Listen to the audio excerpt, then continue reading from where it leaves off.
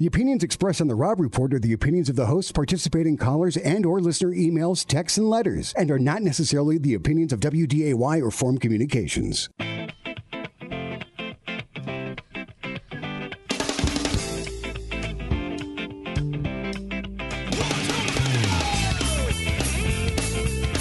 Welcome to your Friday afternoon. It's Rob Port, 970 WDY AM, 93.1 FM. Happy to be with you.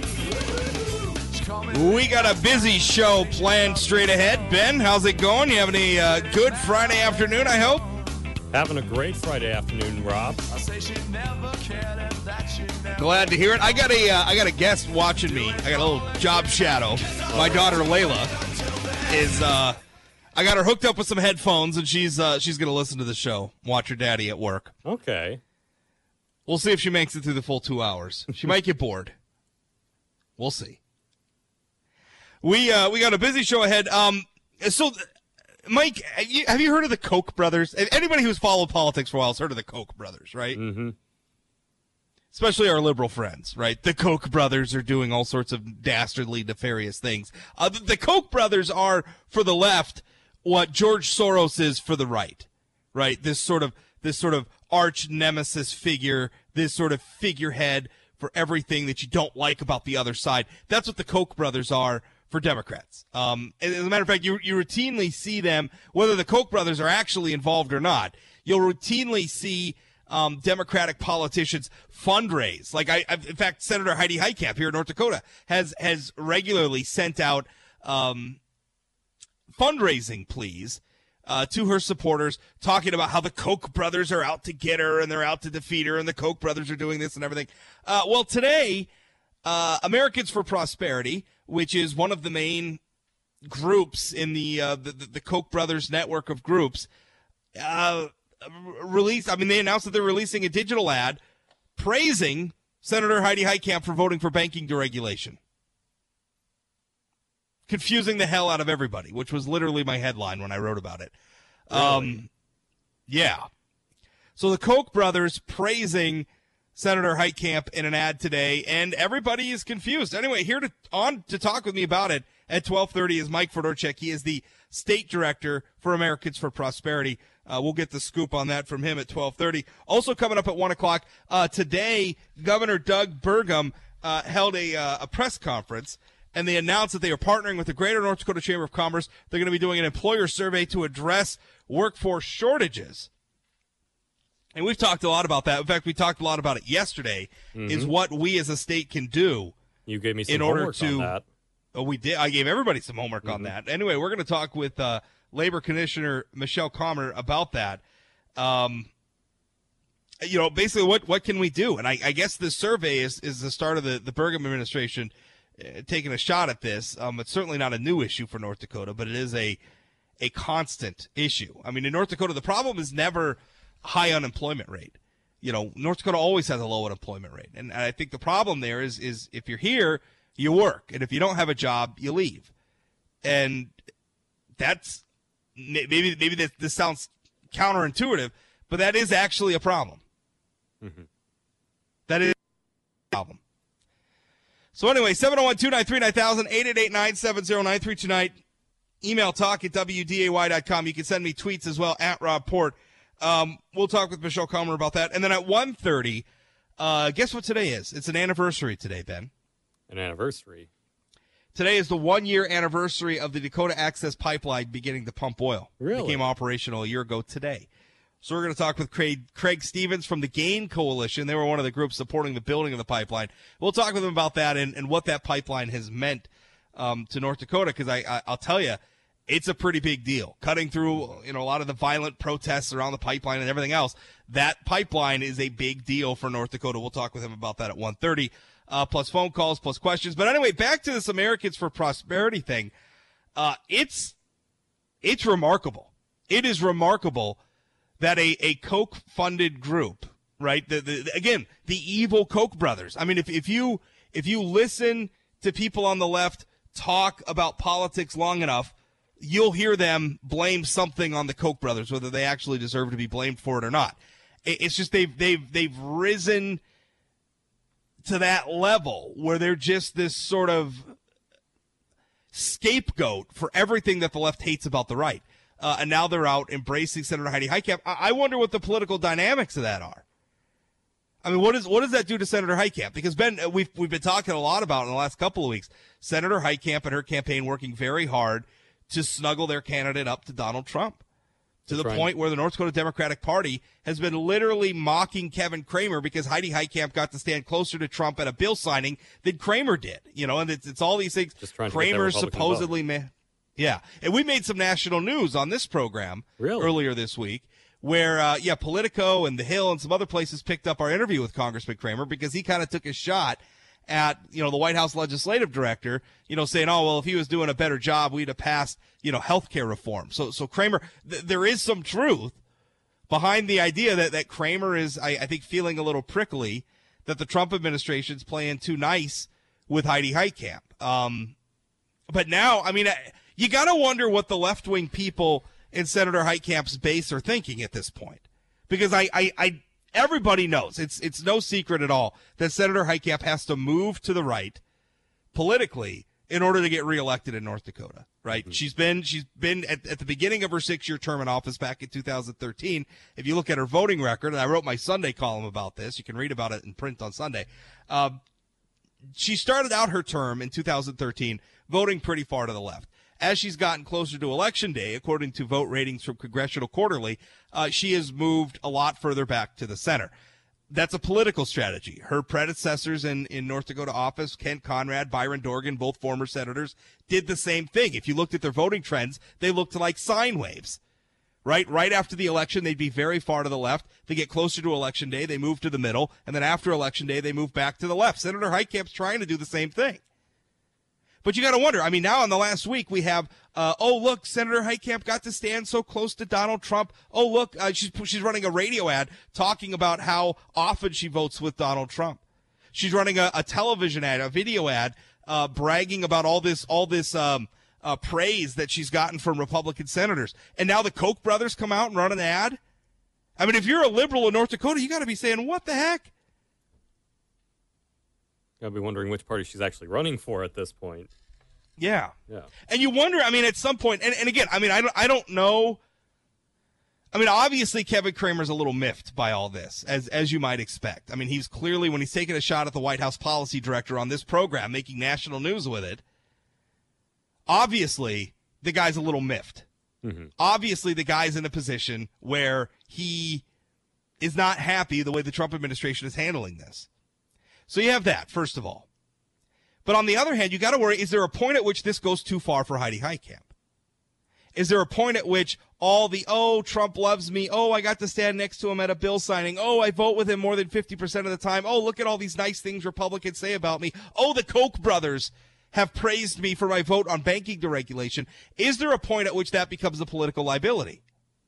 Is there a point at which, A, it disgusts her liberal base?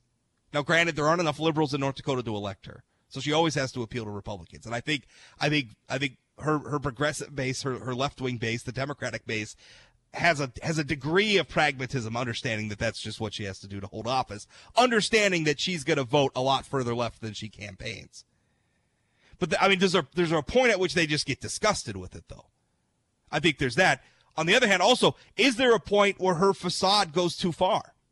Where she moves so far to the right where it's just not believable to right-of-center voters who might be saying, okay, well, she's kind of a moderate Democrat. She's kind of a conservative Democrat. Is there a point at which she moves too far to the right and it just becomes a caricature? It just becomes a caricature of a liberal politician trying to cloak herself in conservatism in order to get reelected in a state like North Dakota. And I think she may be getting to that point. She may be getting to that point where she's gone too far to the right. Love to hear what you think. 701-293-9000, 888-970-9329. Email talk@wday.com. So I think that's interesting. On another front, boy, did we get some good economic news today. Ben, did you see this economic news that came out? Haven't yet, no.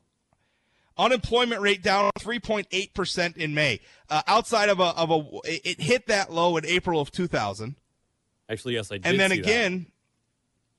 And then previously, it hasn't been at that rate since 1969. Wow. That's how often. Since 1969, there's been 1 month, April of 2000, that we've had like a sub 4% unemployment rate. The economy is roaring right now. And by the way, it's not just the unemployment rate. I mean, the unemployment rate is not the be-all, end-all of economic indicators. It's a lot of things. Labor force participation is looking great. The unemployment rate among 16 to 19-year-olds has fallen from 14.1% to 12.8%. The employed percentage of Americans stands at 60.4%, still well below pre-recession levels, but improving. We added 207 jobs over the month. And here's a big thing. I think this is probably the biggest economic news out of all of this, is wages are 2.7% higher than a year earlier. So wages growing fast. And all that is coming at a time when inflation isn't growing that fast. Now, previously, when we have had this low of unemployment rate, we get a lot of inflation, right? Because what happens is you get to a point where the labor market is so competitive and employers are so desperate to find workers that they have to pay more. But then when they pay more, they have to raise prices. And that creates price inflation, which is not sort of a negative side effect. Believe it or not, the unemployment rate can actually be too low. As a matter of fact, that's what we're going to be talking about with North Dakota later in this program when we have the labor commissioner on. There is a point at which your labor force can be too tight. The unemployment rate can actually be too low at times.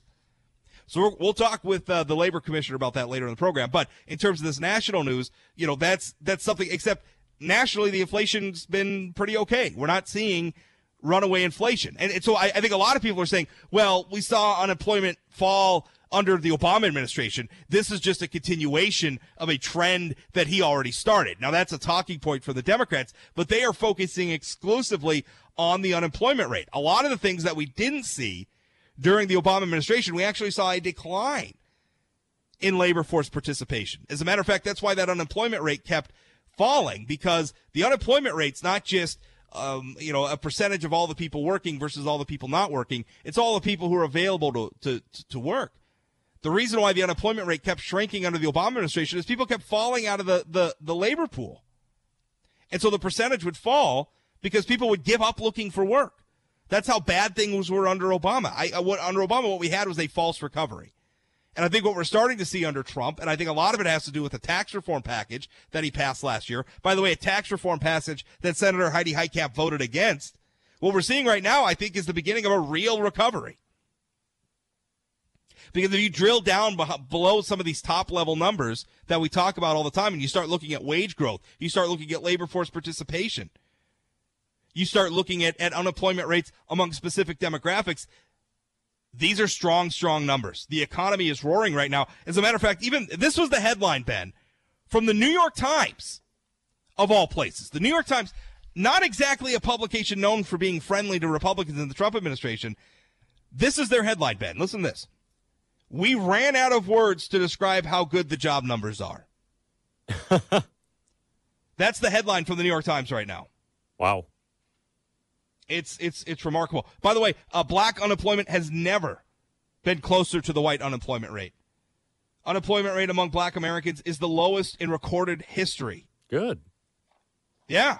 Strong numbers. That's great. That's what we want. We want prosperity for everyone in the United States of America. More to come straight ahead. 701-293-9000, 888-970-9329. Email talk@WDAY.com. We'll be back right after this. Don't go away. Welcome back. Rob Report, 970 WDAY AM, 93.1 FM, 701-293-9000, 888-970-9329. Email talk@WDAY.com.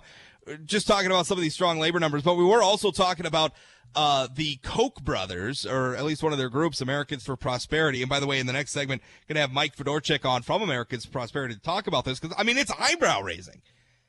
I mean, the Koch brothers are praising Senator Heidi Heitkamp, a Democratic senator. So we're gonna talk about that. Anyway, email from Janet. She says, can you go one day without going on and on about Heidi Heitkamp? God, it's never ending with you. That's what she emails in. I don't know what I'm supposed to do, Ben. I mean, the Koch brothers just endorsed Heidi Heitkamp. Or not endorsed her, I shouldn't say that. That's something to talk about. They're praising Senator Heidi Heitkamp. I mean, I got to talk about that. Right. Like that's, it's a news story. You know what I think that email's born of? I think that's exactly what we're talking about, where I don't think that Heidi Heitkamp's liberal base is enjoying this right now. I don't think they're enjoying her going on and on about, oh, Trump loves me. I don't think look at all these Senate Republicans who love me. Look at how often I vote with Donald Trump. Look at how close I got to stand with Donald Trump at a bill signing ceremony. Oh, now the Koch brothers are praising me for my vote for banking deregulation, right? I mean, you want to talk about North Dakota is a state, the nonpartisan league, which is now part of the North Dakota Democratic Party. Their big accomplishment was starting a state-owned bank because they hate the banking industry. And now the top candidate for the Democratic Party nonpartisan league is getting praised by the bête noire of the American left, the Koch brothers, is getting praised for voting for banking deregulation. Can we pause and just for a moment admire what's going on here? I mean, Ben, we are through the looking glass right now. This is weird stuff. Weird stuff. 701-293-9000, 888-970-9329. Email talk@WDAY.com. On Twitter, Nancy says the Koch brothers shouldn't really confuse everyone. Every decision they make is about the direct effect on their businesses. Unlike Soros, whose ideology, while abhorrent, is constant, the Koch brothers have no ideology other than money. I actually think that's wrong. I actually think what the Koch brothers, what they have always said, right, at least in my experience, what I have seen out of their group, what I have always said is that they put issues over political parties, right? I think that now generally, yes, the Koch brothers are sort of what do people describe them as? Sort of libertarian conservative figures. But generally speaking, and so that I think that probably leads them to support obviously Republicans more often than Democrats. But I think this is honestly in character for them. I don't know that this is necessarily what's best for the bottom line for the Koch brothers. I think that the Koch brothers are just principled. And they're not necessarily above praising a Democrat when the Democrat does something that feels right. And to be fair, they're probably out there doing some of this because, again, Ben, when it comes back, people are going to, if they run critical ads against Heidi Heitkamp, people say, oh, well, you're the Koch brothers. Of course you hate Heidi Heitkamp. Well, they can point back to this ad and say, no, we praise her when we think she gets it right. Which I think is the right thing to do when, regardless of the party, if a politician does something you like, you should recognize them for that. Probably this gives them more credibility. Yeah. I mean, I think this probably gives the Koch network more credibility because they can legitimately say, hey, when Heidi Heitkamp voted for banking deregulation, which we liked, we supported her. We praised her, and I think, again, that email that Janet just sent in a moment ago, hollering at me, she's writing in all caps. She's angry at me. Goes, oh my God, why you got to talk about Heidi Heitkamp every day?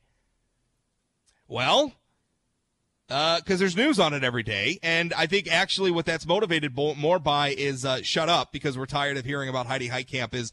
We left-wingers are tired of hearing about how our number one Democratic candidate in North Dakota is basically campaigning as a Trump ally. Basically campaigning as, honestly, I remember when Senator Heitkamp ran in 2012. Ben, the NDGOP jokingly, like at the chairman at the time, it was Gary Eminence, as a matter of fact, who ran for the U.S. Senate for a little while this cycle. He's running for the state Senate in Bismarck now. At the time, he was the chairman of the North Dakota Republican Party, sent out a press release jokingly offering Heidi Heitkamp a membership of the North Dakota Republican Party. Really? Yeah, they had like a membership card printed up for her and everything. Oh, wow. And I think that's the way she's going now. Point. Yeah. I mean, it's election year, and all of a sudden, oh, look, I'm a Republican too, Senator Heitkamp says. Well, how long do you think that's going to last after the election is done? Well, not very long. I mean, so here's the thing. She did that in 2012, right? Mm-hmm. And to the point where the NDGOP jokingly offered her a membership in their party. 2013, she votes with President Obama over 95% of the time. Votes with his agenda over 95% of the time. Votes with her fellow Democrats over 90% of the time. Mm-hmm. So she campaigns almost right of center, right? She campaigns as a Republican and then governs those first couple of years in her term. She governs far to the left. Now, since then, over the course of her term, as we've gotten closer to the re-election year here in 2018, her voting record has moved back towards the middle. But it's hard not to see that as political pragmatism. Like, I don't know that that's really her ideology. I think Senator Heitkamp is a left-wing liberal. I think that she calculates her votes and she calculates her messaging and her positioning to look like a moderate, to look like a centrist. I think that Senator Heitkamp can be counted on to go as far left as she could possibly go while still getting reelected. I think that's her big strategy when she's in office. Now, it's an election year right now, so she's going full on. I'm a Trump supporter. I get praised by Republicans all the time. I think that's what she's doing right now. Now, the Koch brothers, an independent group, is helping her with that narrative by endorsing her. And I can't imagine that the Cramer campaign's very happy about that. I haven't spoken with anybody from there. But certainly, when Congressman Kramer was on this show earlier this week, he was ripping the White House legislative director. So I think he's a little cheesed off right now about Trump. And now I imagine the Americans for Prosperity being a little too friendly with his opponent while he jumped into this race. Right? Remember, Cramer didn't necessarily want to Cramer initially turned down this race. He was talked into running by Trump.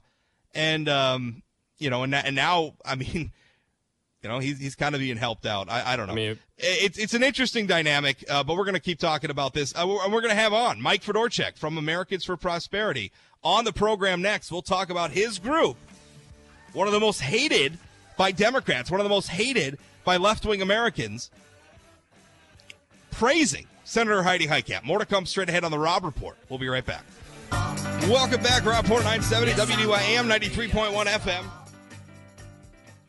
My guest now, we've already been talking about it. My guest now is Mike Fedorchak. He is the state director of Americans for Prosperity here in North Dakota, the group that is, they're funded at least in part by those infamous Koch brothers that so many people love to bash. But today, surprising a lot of people after, by the way, being critical of Senator Heitkamp for her vote last year against the Trump tax reform, now praising her in new digital advertising for her vote for banking deregulation. Here to talk with me about it, Mike Fedorchak. Mike, how's it going? Rob, hello. Thank you for having me on. So tell us, this ad's raising a lot of eyebrows. Tell us how it came to be. What are you saying, that there's some confusion about where we stand on some policies? Yeah, I can appreciate that. I think one of the, when you say the Koch brothers, I think a lot of people have a preconceived notion of what they stand for, and they get lumped into like these politically active groups. And although their interest in politics is there, we are more interested in policy. And so, I don't want to confuse that this is somehow that this thank you is about politics. It's about policy. And one of the way we differentiate ourselves is that we see good policy. We're going to say, okay, this policy makes sense. You're trying to deregulate what was already overregulated. You're trying to give Middle America a break with some banking regulations that have choked off not the big players, but the people that need access to good banking to start businesses and everything else, especially in small communities. This was from a policy point, it's good policy. And by no means is this a supporting or an endorsement of Senator Heitkamp. This is merely if you make good policy and if you are responsible, you'll get a thank you. And I think it gives us credibility to say, you know what, we're not just always looking at this through political lens. We look at this through policy. 701-293-9000, 888-970-9329, email talk@wday.com. Okay, so here's the thing I've been hearing from a lot of Republicans today, because they're saying, okay, we get Senator Heitkamp voted the right way on this one particular issue, so now you're going to put a thank you ad up because you think you want to praise her when she's good, because the stance is, and you're right, maybe it does give the group some credibility. You praise her when she's right, you criticize her when she's wrong. It's not just that you're against her no matter what she does.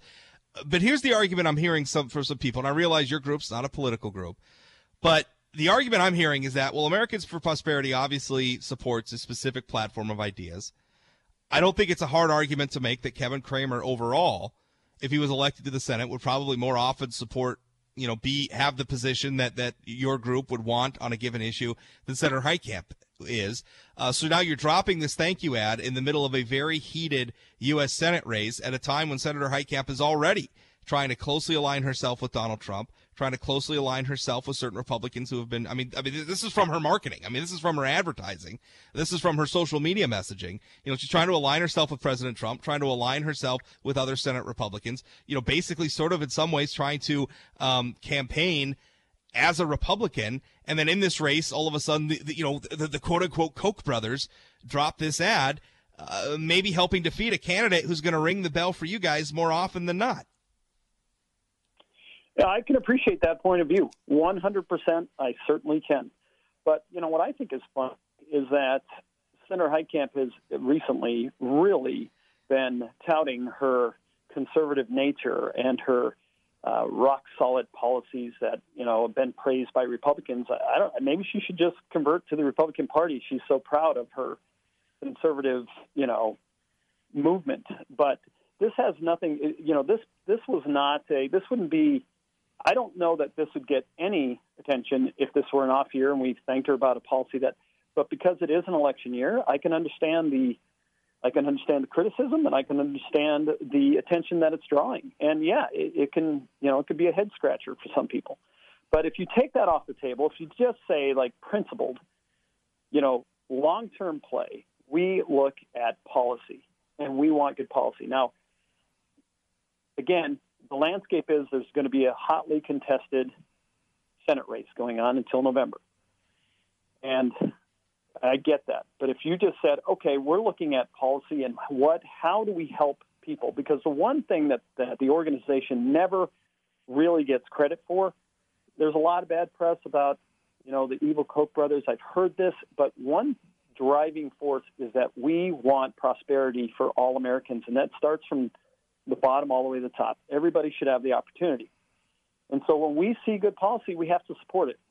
Now, you can openly criticize when that's done and how it's done. I can certainly understand that, but this was, again, not an endorsement. And we have more than done our fair share of criticizing Senator Heitkamp on bad policy. She did not vote for tax reform, and that has proven to be an absolute win for everybody.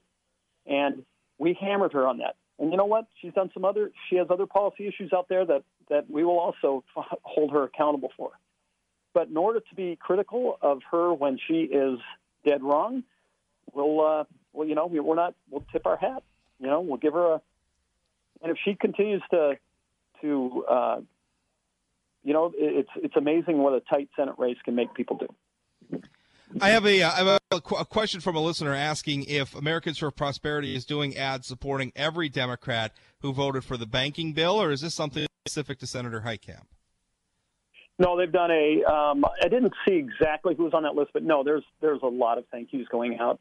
I don't know that she was not the only Democrat, but there was other Republicans too that just, you know, people that co-sponsored the policy and were actively involved in getting this bank regulation reformed a little bit so she wasn't the only one. This wasn't like she was the beacon. And again, you could take Senator Heitkamp's name out of it. You really could. It was, who is this good policy? And that's what it's based on.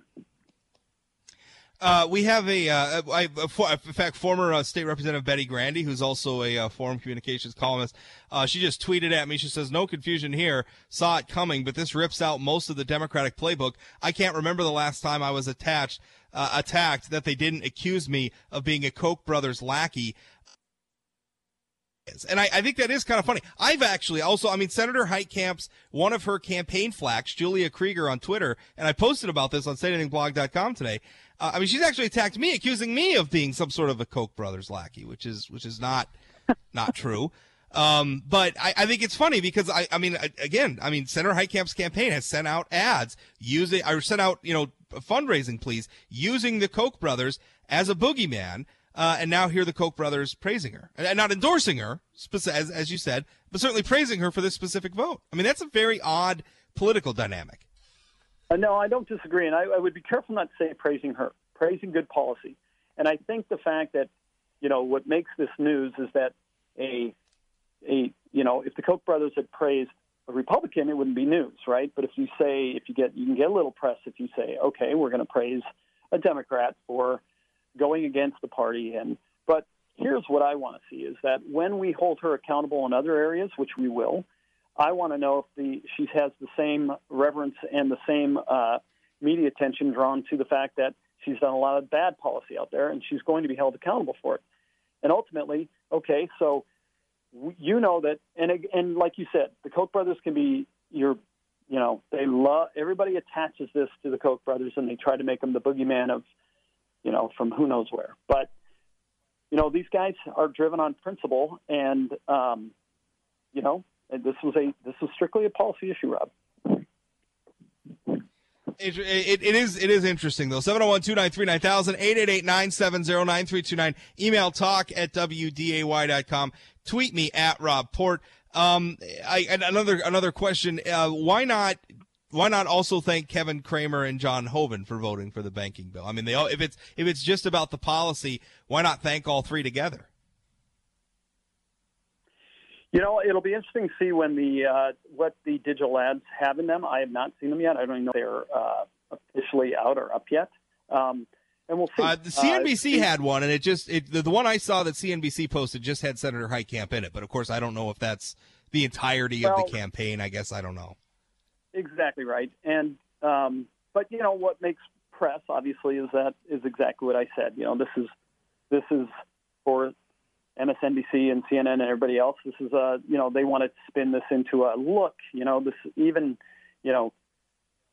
the Koch brothers endorse this type of policy. Well, you know what? Make good policy. If you're voting, and again, I don't like to use Republican, Democrat, but if she's voting with Republicans because it's good policy, well, then that to me says that Republicans have better policy out there, or that what you're doing, if you're going against your party, it tells me that if you have to go against your party's not doing what's right, and they're not doing what's right for Middle America.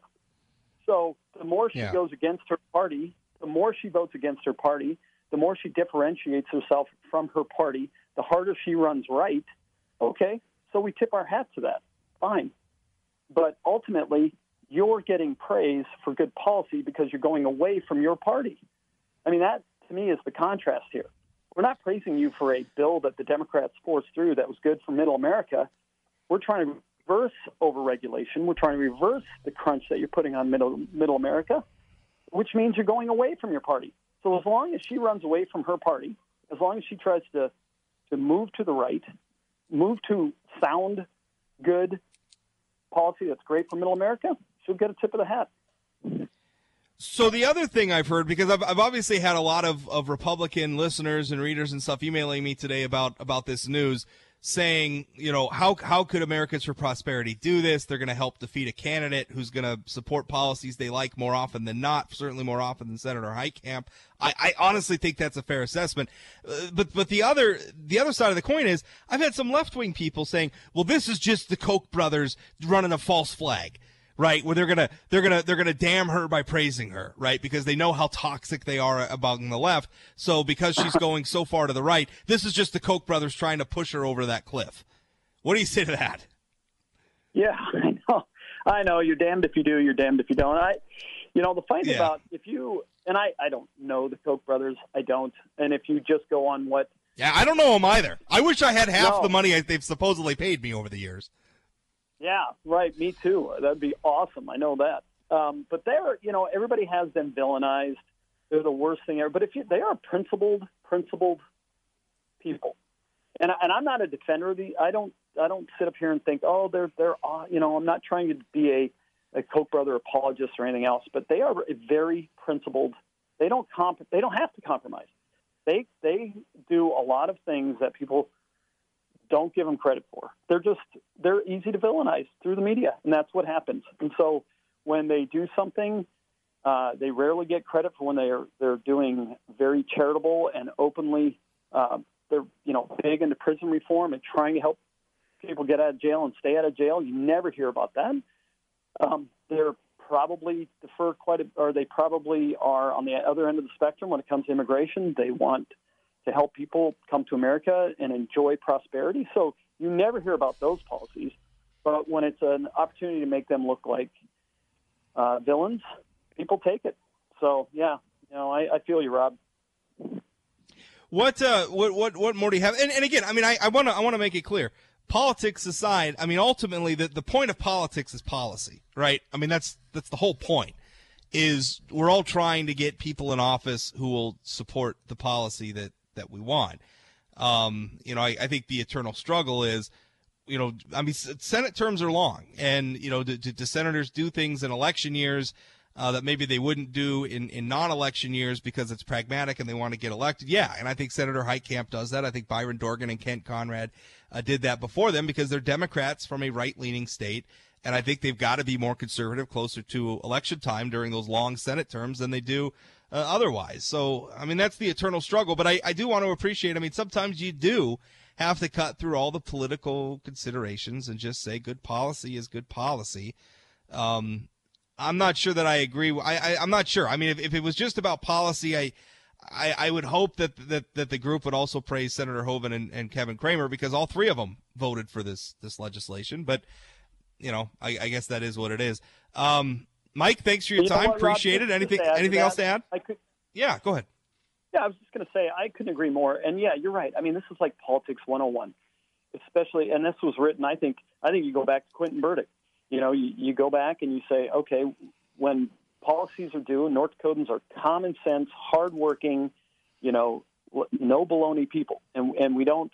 And so, yeah, these guys figured out that the more we separate from the Democratic Party, the more we move to our roots in North Dakota, the more successful we are. And my gosh, I mean, I'm starting to think Senator Heitkamp might be Donald Trump's vice president. There, she's trying to nestle in there so much. So, I mean, this isn't, like you said, there's politics and policy, and I know the landscape is under the microscope with the Senate race, and that this can be easily criticized or misconstrued as support.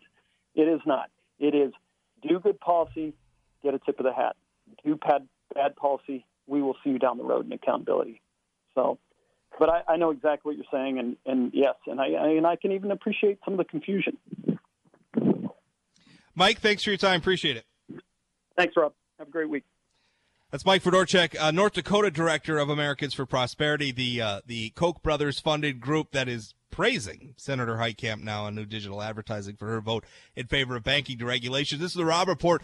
We'll wrap up the first hour right after this, so go away. Welcome back, Rob Report, 970 WDYAM, 93.1 FM, 701-293-9000, 888-970-9329, email talk at WDAY.com.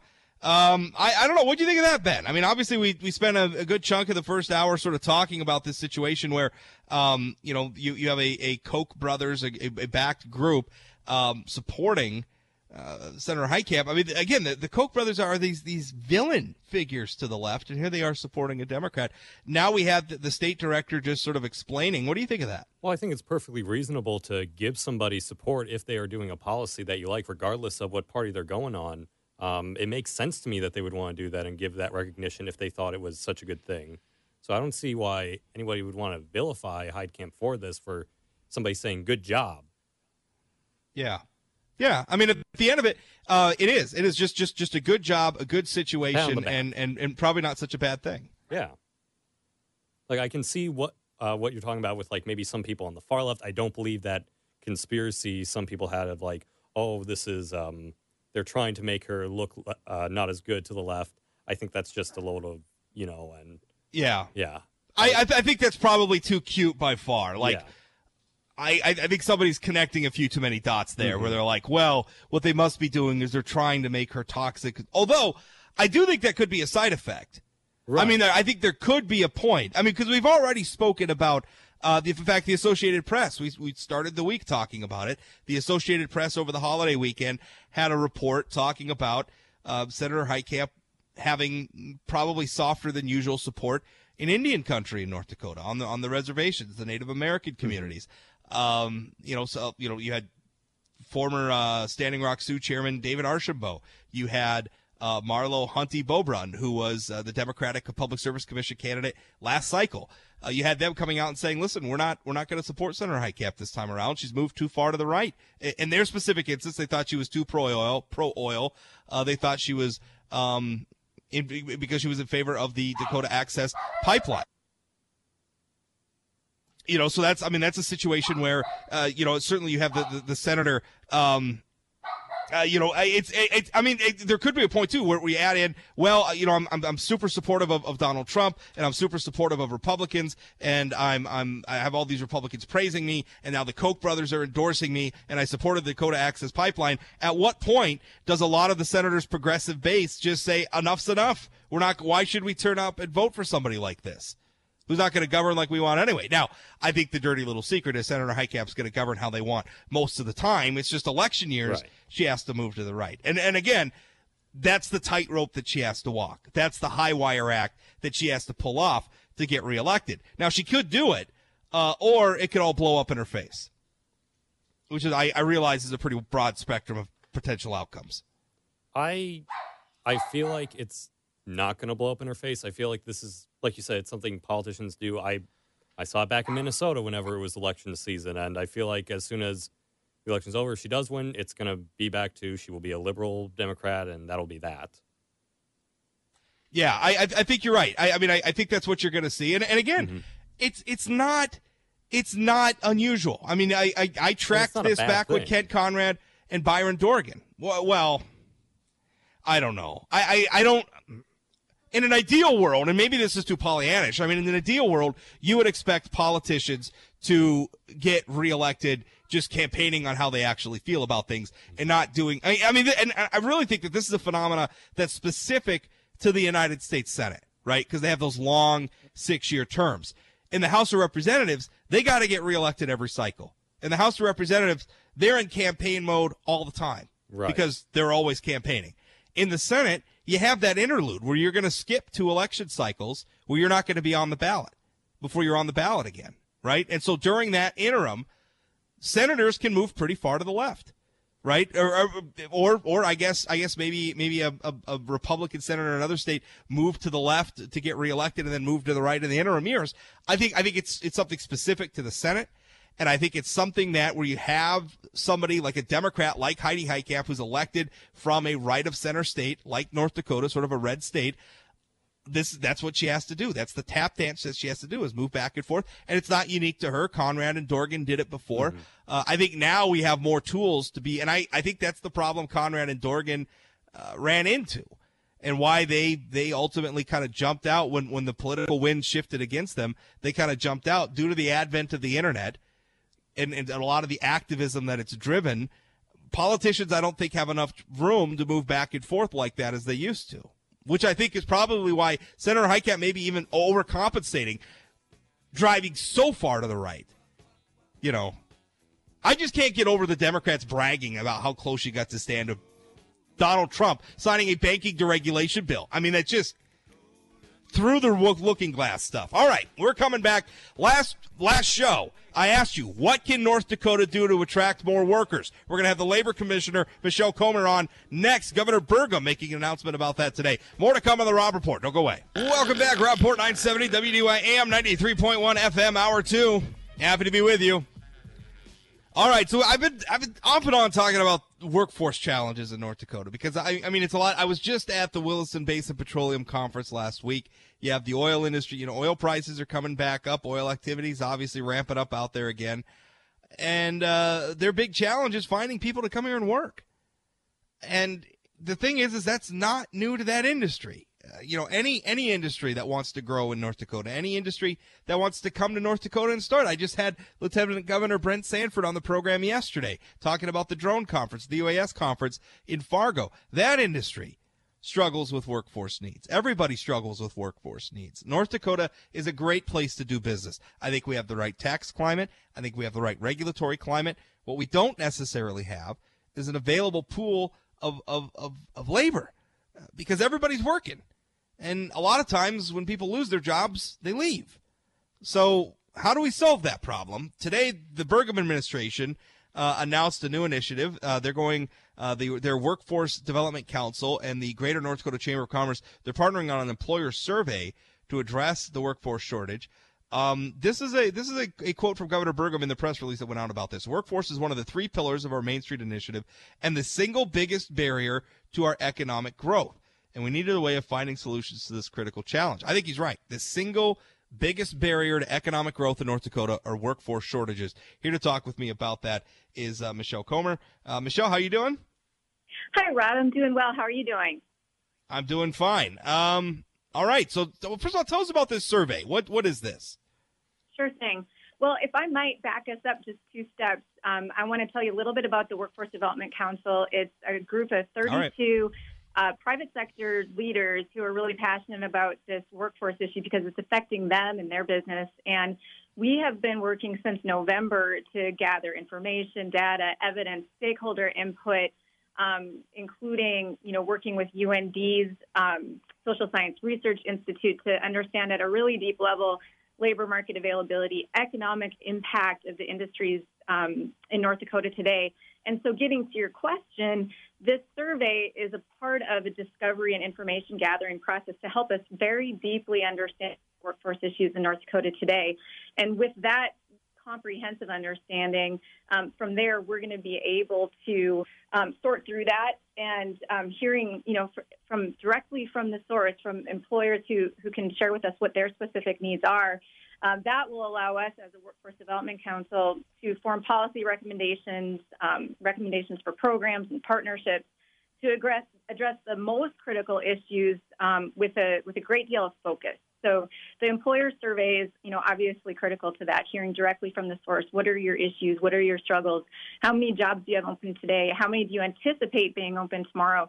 And with that comprehensive set of information, we'll work on a path forward. All right. So the path forward, this survey is looking at, well, what do we need?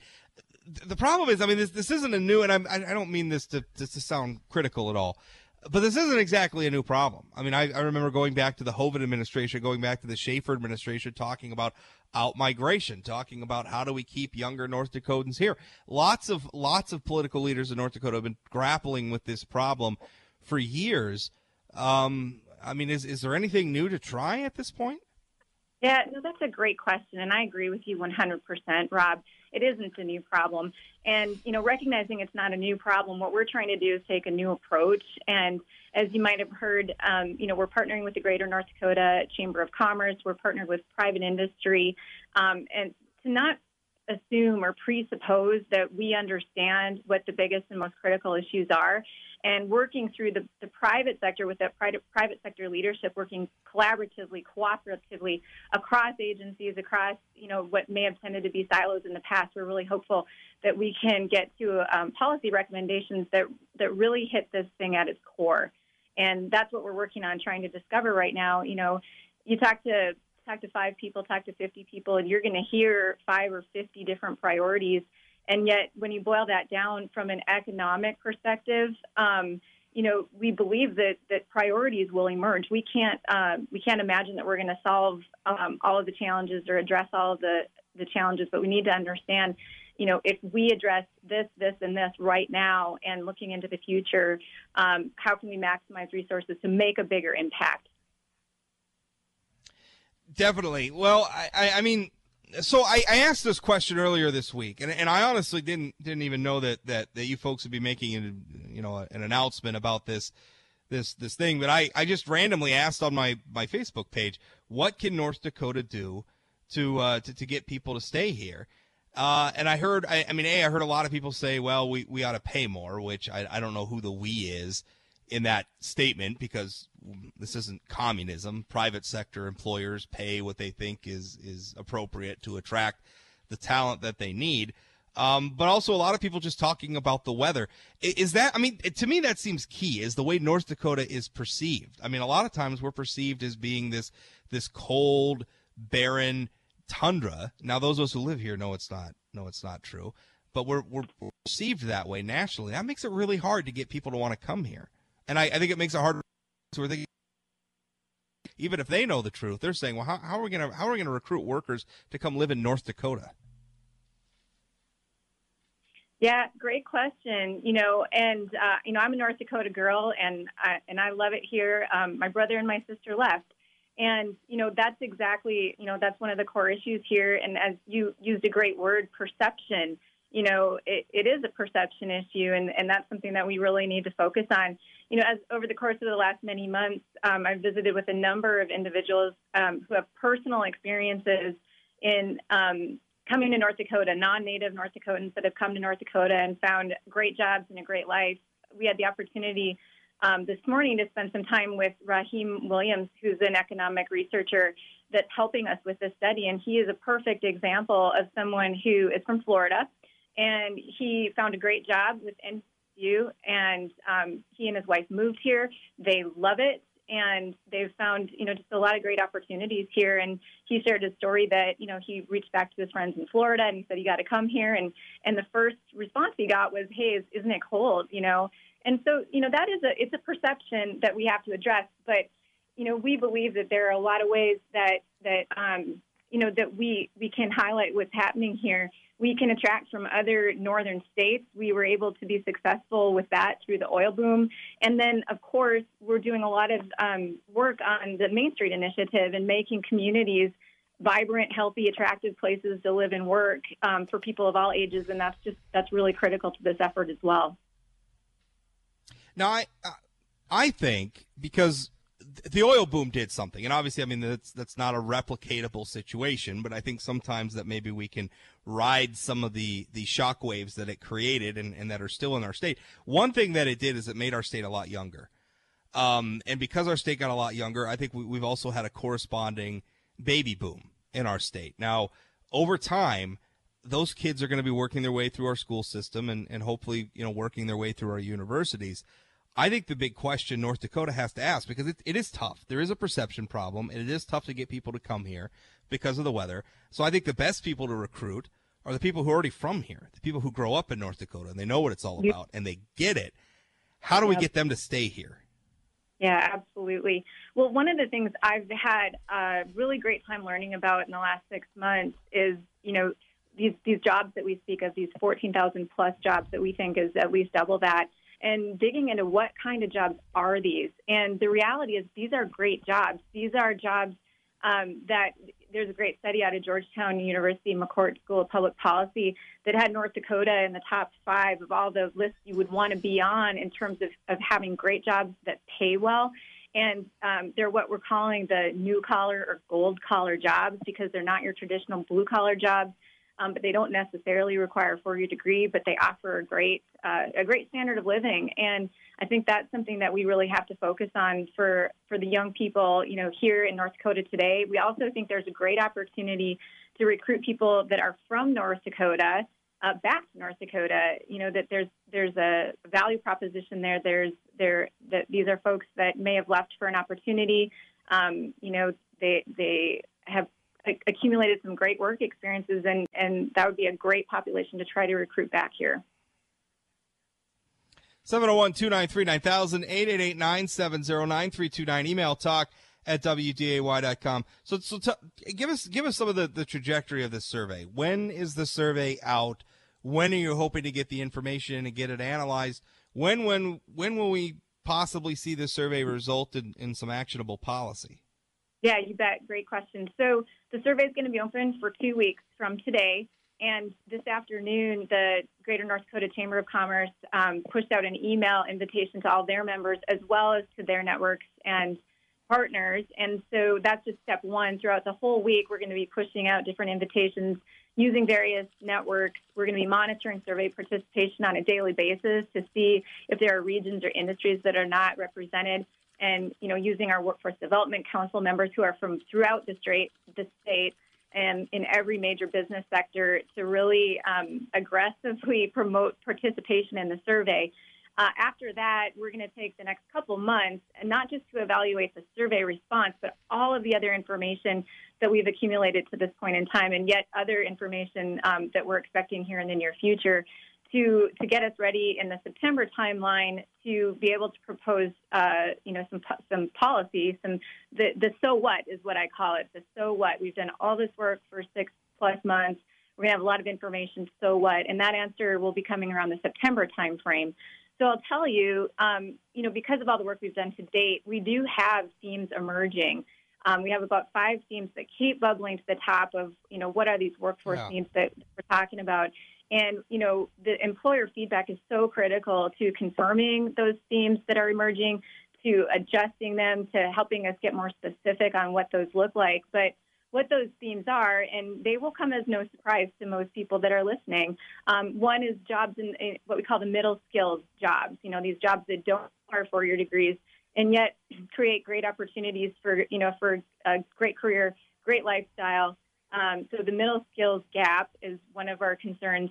We know that we have a nursing shortage. We have had a nursing shortage for 25 years, but it is unique today for a number of reasons. One, because, nurses are retiring and the population is aging overall, which creates a greater demand for nursing and healthcare. Along with nurses, there are the healthcare tech jobs, those jobs that don't necessarily, again, require a 4-year degree, but are absolutely fundamental to the operation of our local hospitals and clinics and long-term care associations.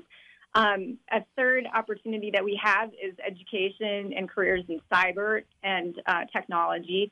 A fourth theme that we are seeing emerge is that we need to do a better job accessing populations that have barriers to employment. Because to your point earlier, it is much easier to bring someone into the workforce who's already in North Dakota than to recruit someone from out of state. And so we have opportunity there.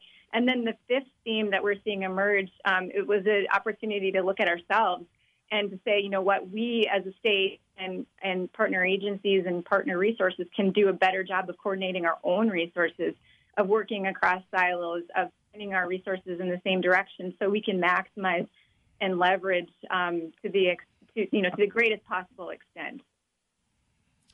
And last question. I mean, obviously this is not a new problem that our state has faced.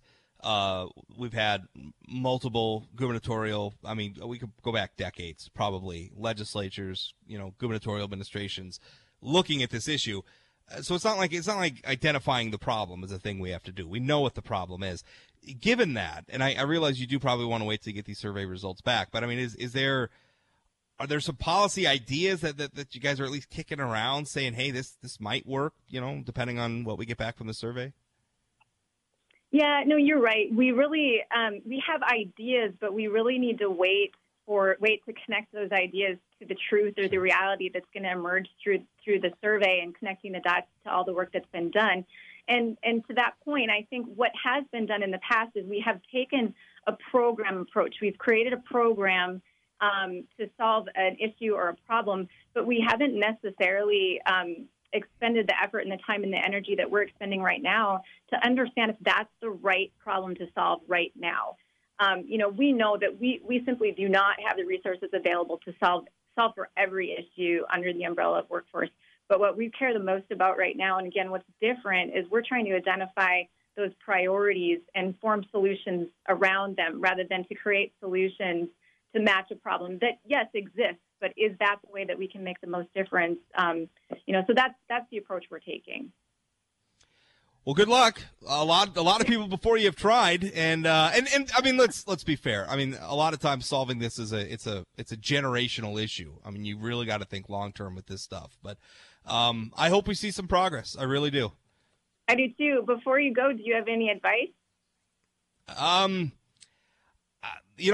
than I think it's better to recruit North Dakotans. I think if we focus on that, I think retaining people in the state. How do we do that? And a lot of the stuff I don't know. A lot of the stuff we've tried in the past, tuition waivers at the universities, I don't know that that's really accomplishing. I think if you look at those students who got those tuition waivers, I don't know that a big percentage of them stayed here. So I think we've tried some things in the past to target that, but I don't. That would be my advice, is to focus that. That seems like the low-hanging fruit, but that low-hanging fruit's still pretty high off the ground, I think. I don't know. Yeah, I don't know. It's a tough one. If I had the answers, Michelle, I'd run for governor. But I don't. Well, I appreciate it. I appreciate the advice. We're doing a lot of listening, and it's important. Yeah, certainly. Well, that's I appreciate your time. That's Michelle Kommer, our labor commissioner. This is the Rob Report, 970 WDY AM, 93.1 FM. We'll be back right after this. Don't go away. Ben, I just had a friend who's listening text me. Said, you realize you just started a rumor that you're running for governor now, right? I mean, you're the one who said it, not me. So yeah, that's all I'm on you. I'm not running for any sort of public office. Not really interested in being a politician. I don't think I'd be a very good politician. I have a lot of policy ideas. I have a lot of, obviously, ideas and preferences when it comes to public policy, and I'm deeply interested in it, but I don't. I like it. I like my role better than the political role. Not that being the policymaker is all that unimportant. So what do you think of that? I mean, what do you think of this initiative? And again, this is coming in the context, and I don't want to jump up and down on what they're trying to do. I mean, I think Governor Burgum is right, and this is a quote from the press release his office sent out today. He says, "Workforce is one of the three pillars of our Main Street initiative and the single biggest barrier to our economic growth." I think that's absolutely right. Mm-hmm. You know, I mean, the thing is, we've known this for a long time. I don't know what this survey is going to show us that we don't already know. I'm not sure about that, but you were talking about people coming from out of state and the perceptions of North Dakota. I actually asked a couple of friends who live out of North Dakota who are looking for work, telling them about there's a shortage of jobs here. And the perception problem wasn't necessarily with the weather, but it's just they don't know these jobs are out here in North Dakota. Yeah, they don't know that they're out here, and they don't know what kind of jobs they are. See, and I think that is one thing that helped us during the oil boom, is that the fact that there are so many jobs available in North Dakota got national attention, right? I mean, there are all these articles like, "Oh, go to North Dakota; they'll just give you a job." Burger flippers in North Dakota are making like $17 an hour or whatever ridiculous wage they were getting at the time. And that I think that helped. I wonder. I mean, I was just thinking, because she asked me what I thought. I wonder. I wonder if that's not the secret. And I'm throwing this out mouth. It's not fully formed. It's just something. What if we just did things in North Dakota that got national attention? Right? What if we just governed? I mean, because we're kind of stodgy, right? We kind of govern conservatively and stuff. And generally, I think that's the right idea. And I'm not saying that we need to spend a bunch of money or deviate from that. I think core sense of fiscal conservatism. I say fiscal conservatism. Our Republican legislature blew up the state budget during the oil boom. I mean, we got a tidal wave of revenues into the state coffers, and they spent every dollar that they could find. And then campaigned. I remember the federal politicians back there were campaigning on taking the North Dakota way to Washington at the time. Like, oh, North Dakota's got budget surpluses. North Dakota's doing great. Let's take the North Dakota way to Washington. What does that mean? Because I think that means finding oil under the Washington Monument and then spending all the money. I think that's what that means. Well, the oil thing with the Bakken, there are the booms and the busts. And I think that's the other thing my brother had mentioned was he's just not sure how secure it would be with something like that. Yeah. Yeah. It's a roller coaster. I mean, you take an oil job in North Dakota, is it still going to be there 2-3 years down the road? Mm-hmm. So I mean, that's the quandary. And it makes me wonder, I mean, maybe North Dakota, we just need to do things that get the national attention on us and just say, listen, there are jobs here, right? I don't know, like make North Dakota. I was reading through the list of people who, the list of people when I asked on Facebook. I was just saying, what does North Dakota need to do to solve our workforce problems? And I got a ton more. I mean, that's not a sexy question to put on Facebook. I got a ton of responses, a lot more than I expected. And one people say legalize recreational marijuana. And part of me wonders, okay, yeah, maybe.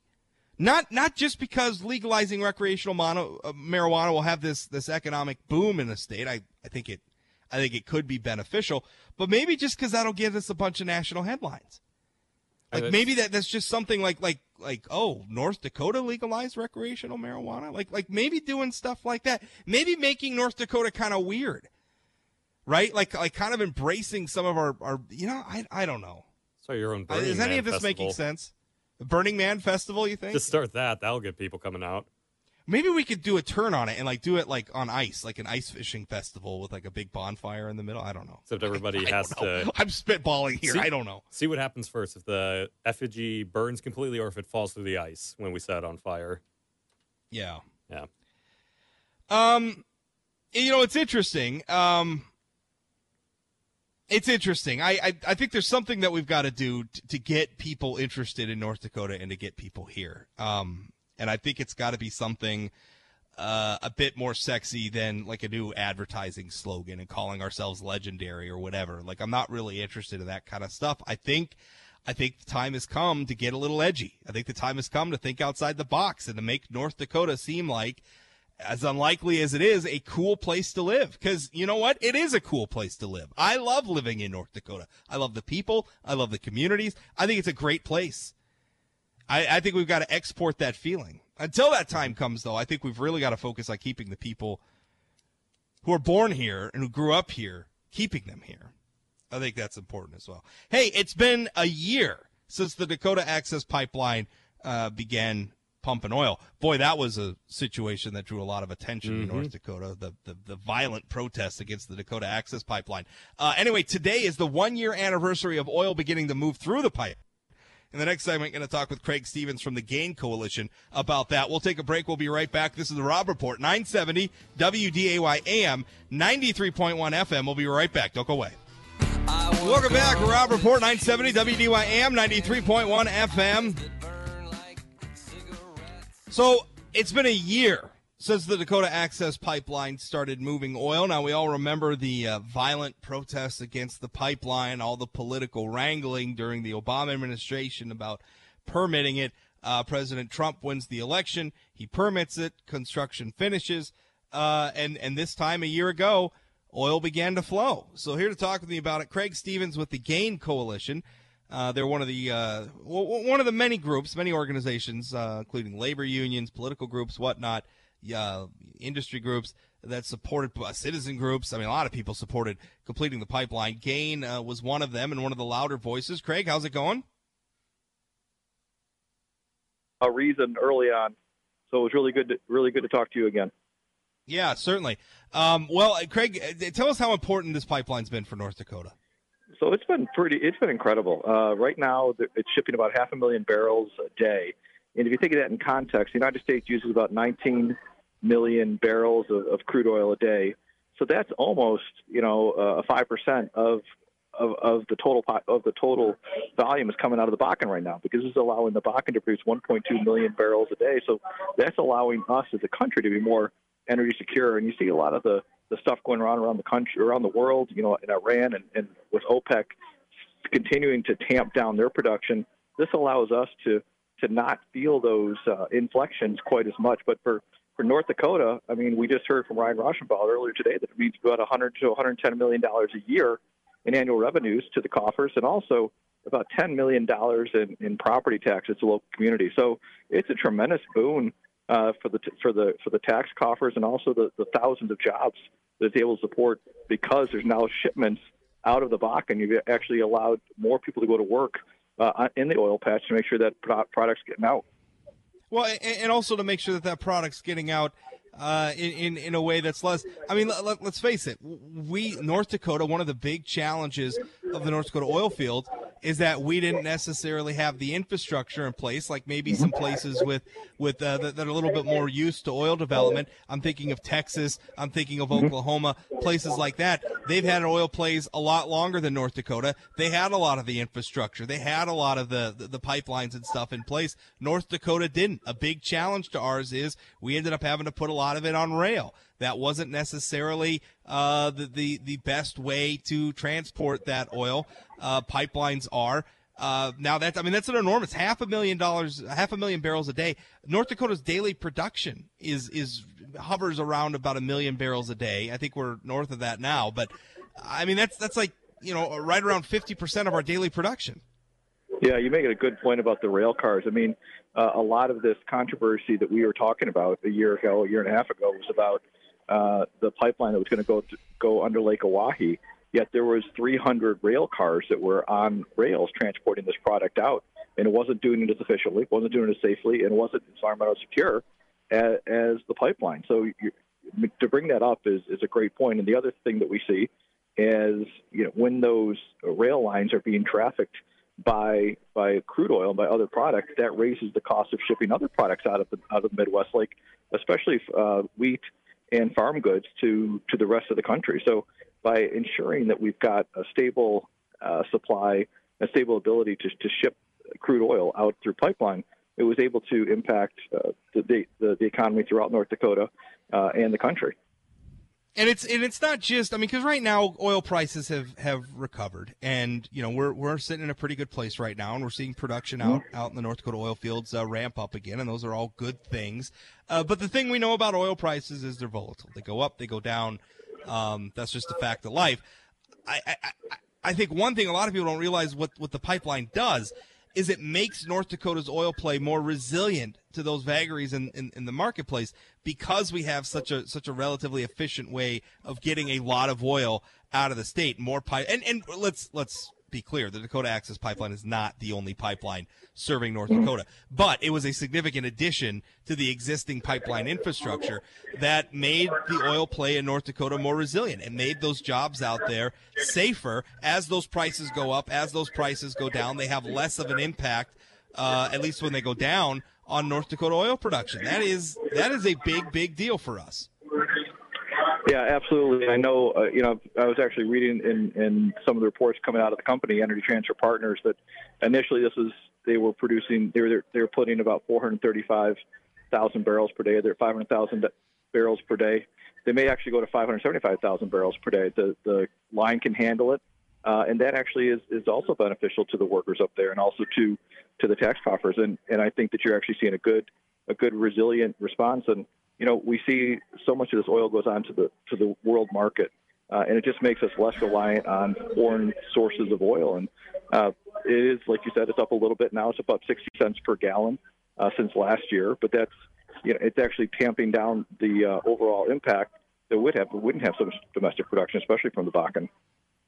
Now, Craig, there is some ongoing. I mean, we saw just how vicious the opposition to this was. I mean, we all remember it. It wasn't a very happy time in North Dakota. I don't think anybody of any political persuasion or whatever, outside of maybe some factions of extremists, were happy to see what was happening. I mean, just how ugly it was. There is still a fight against the Dakota Access Pipeline. I mean, there is still litigation ongoing in the federal courts. Where is that at right now? As I understand it, the Army Corps, the judge ordered the Army Corps to go back and do some extra reviews. Where are we at in that process right now? You're absolutely right. And so the Army Corps is going through that process. I think most observers believe that the Army Corps will come back with something that Judge Boasberg is satisfied with. If he were seriously concerned about the integrity of the process or integrity of the pipeline, he would have shut it down. And I think most observers think that that's unlikely. But to your broader point, these fights are going on all over the country. These are folks who don't want us to use fossil fuels as an energy resource. And we need 800 million gallons of crude oil every day in the United States, mostly for our transportation sector, but also for things like, our mobile phones, rubber production, manufacturing, plastics, manufacturing, absolutely, and even our agricultural sector. So, these are folks who want to kill the heart of fossil fuel energy by cutting the veins, and those are the midstream, the pipeline projects. So we're seeing these fights all over the country. We continue to fight them, not nearly as big and as broad and as destructive as what you saw in North Dakota, but it is still everywhere out there. So we're fighting those fights every place we can. Well, we're certainly, I mean, we've seen some renewed fights. I mean, after the Dakota Access thing, they're certainly not as, at this point, not as severe, but we are seeing some more in the region. The Line 3 pipeline in Minnesota. We have seen activists promise to have Dakota Access style protests against that line. Here in North Dakota, Meridian is trying to build a refinery that is, I don't want to say close proximity to Theodore Roosevelt National Park, because that's not accurate, but in that region, and there's opposition to that. There's opposition. Andover, formerly known as Tesoro, is trying to expand one of their pipelines down in that region as well, and there's growing opposition to that. So, I mean, the Dakota Access Pipeline might be the most famous, or I guess maybe we could say infamous, of the anti-pipeline activism, but I mean, this has become a tactic. I mean, it seems like every one of these projects is going to meet with some degree of just political pushback and protest. This is just a new reality that we're living in now, Craig. Yeah, it was, and I tell you, it was shocking to see this week Justin Trudeau, the premier of the Prime Minister of Canada, decide that they're going to nationalize the Trans Mountain project. I mean, that is it's a huge development in a place where you wouldn't expect it, and especially from someone from Mr. Trudeau, who is not necessarily an energy maven, right? He's not an energy hawk. So for him to step in the way of the provincial government, British Columbia, who was trying to stop this thing, and said, you know what, we need this project. We need it for the Canadian economy. We need it for the Canadian tax stream. So we're going to step in and nationalize the project. And I think at some point they want to sell it to a private funder, a private company. But at this point, he found it so important that they stepped in and did something because of these outright protests. And they'll get that thing built, and then they'll sell the asset to another company to move forward from there. But it was a tremendous development on that. Well, Craig, I think it's just a reaction of a reflection of reality, right? I mean, we're using like you said, what is it, 800 million barrels a day or whatever that America uses. Now, we can have a debate about alternative energies and everything, but the way things are right now, we need the oil. I can't afford a Tesla. Most people can't afford a Tesla. For most people, driving an electric car's not practical. And here in North Dakota, I mean, do you want to drive a car that only runs on batteries when it's 30 below outside? I'm not so sure that I do. Now, maybe one day the technology will change, and maybe one day we'll find some ways to use other resources in other ways, and that's great. I'm not against that sort of progress. If we find something better than oil, so be it. So goes the free market. But for right now, we need the oil. And if we need the oil to live our current lives, then I think it behooves us to build the sort of infrastructure to develop it and transport it and sell it and refine it responsibly. And I think that's probably what's driving Justin Trudeau in Canada is all ideology aside. At some point, you just got to recognize we need the oil. You're absolutely right. Here in the United States, we've got 250 million registered vehicles. About 0.03% of those are electric. And it will take about 15 to 17 years to flip our fleet once we actually do have, to your point, economical electric vehicles that suit the needs of America. Just now, nobody wants to drive around a golf cart, right? We want to drive around in vehicles that are safe and get us from point A to point B safely. And we also don't have the electrical infrastructure. People forget that, if these vehicles are going to run on electricity, we have to make sure that we have the electrical infrastructure to support that need. And that is something that we are, especially with the closing of nuclear plants and coal plants all over across the country, we're becoming overly reliant on things like wind and solar if you're going to listen to the environmental left. And it's just we cannot produce the amount of electricity needed to sustain a vehicle fleet. Yeah.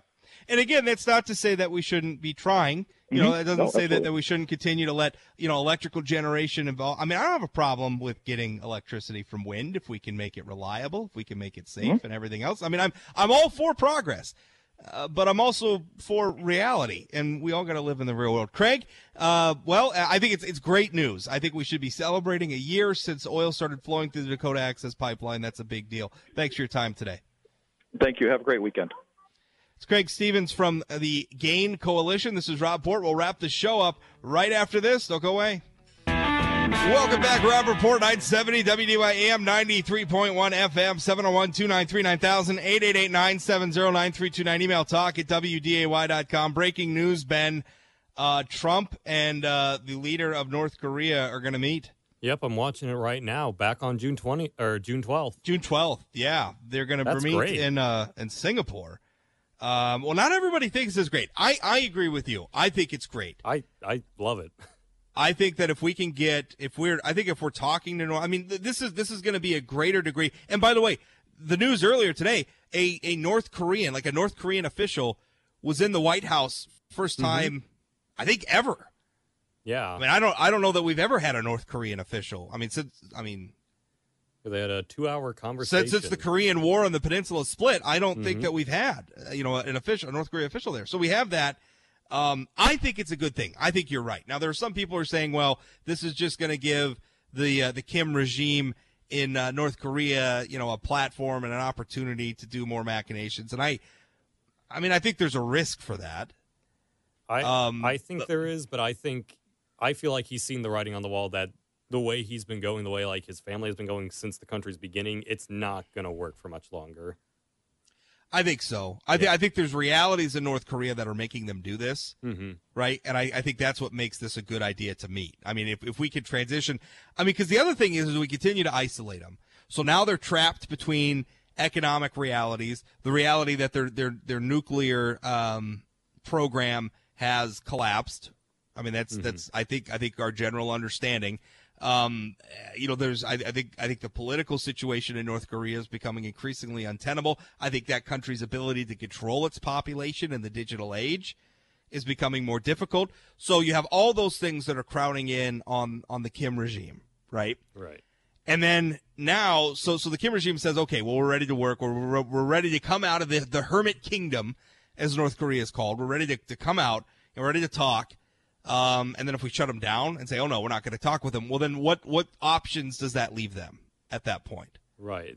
What are they left with? It's just not – they can't keep going like how they had been. Right. Well, then I think that puts them in a situation where they've got to start doing desperate, awful things to try to stay into power. Mm-hmm.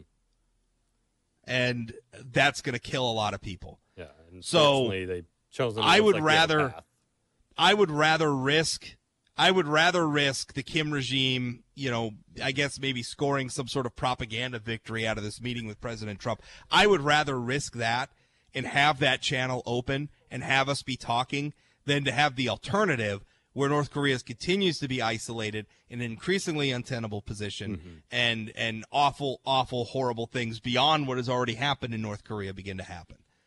So I think it's a good thing, and I thought, and a lot of people, I mean, when it seemed like this meeting was off the table, a lot of people were making fun of Congressman Kevin Cramer and other Republican members of Congress for nominating President Trump for the Nobel Peace Prize.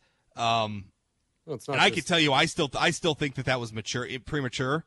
Yeah. Well, it wasn't just them. It was, I believe, the leader of South Korea even the leader of South Korea even said. Mm-hmm.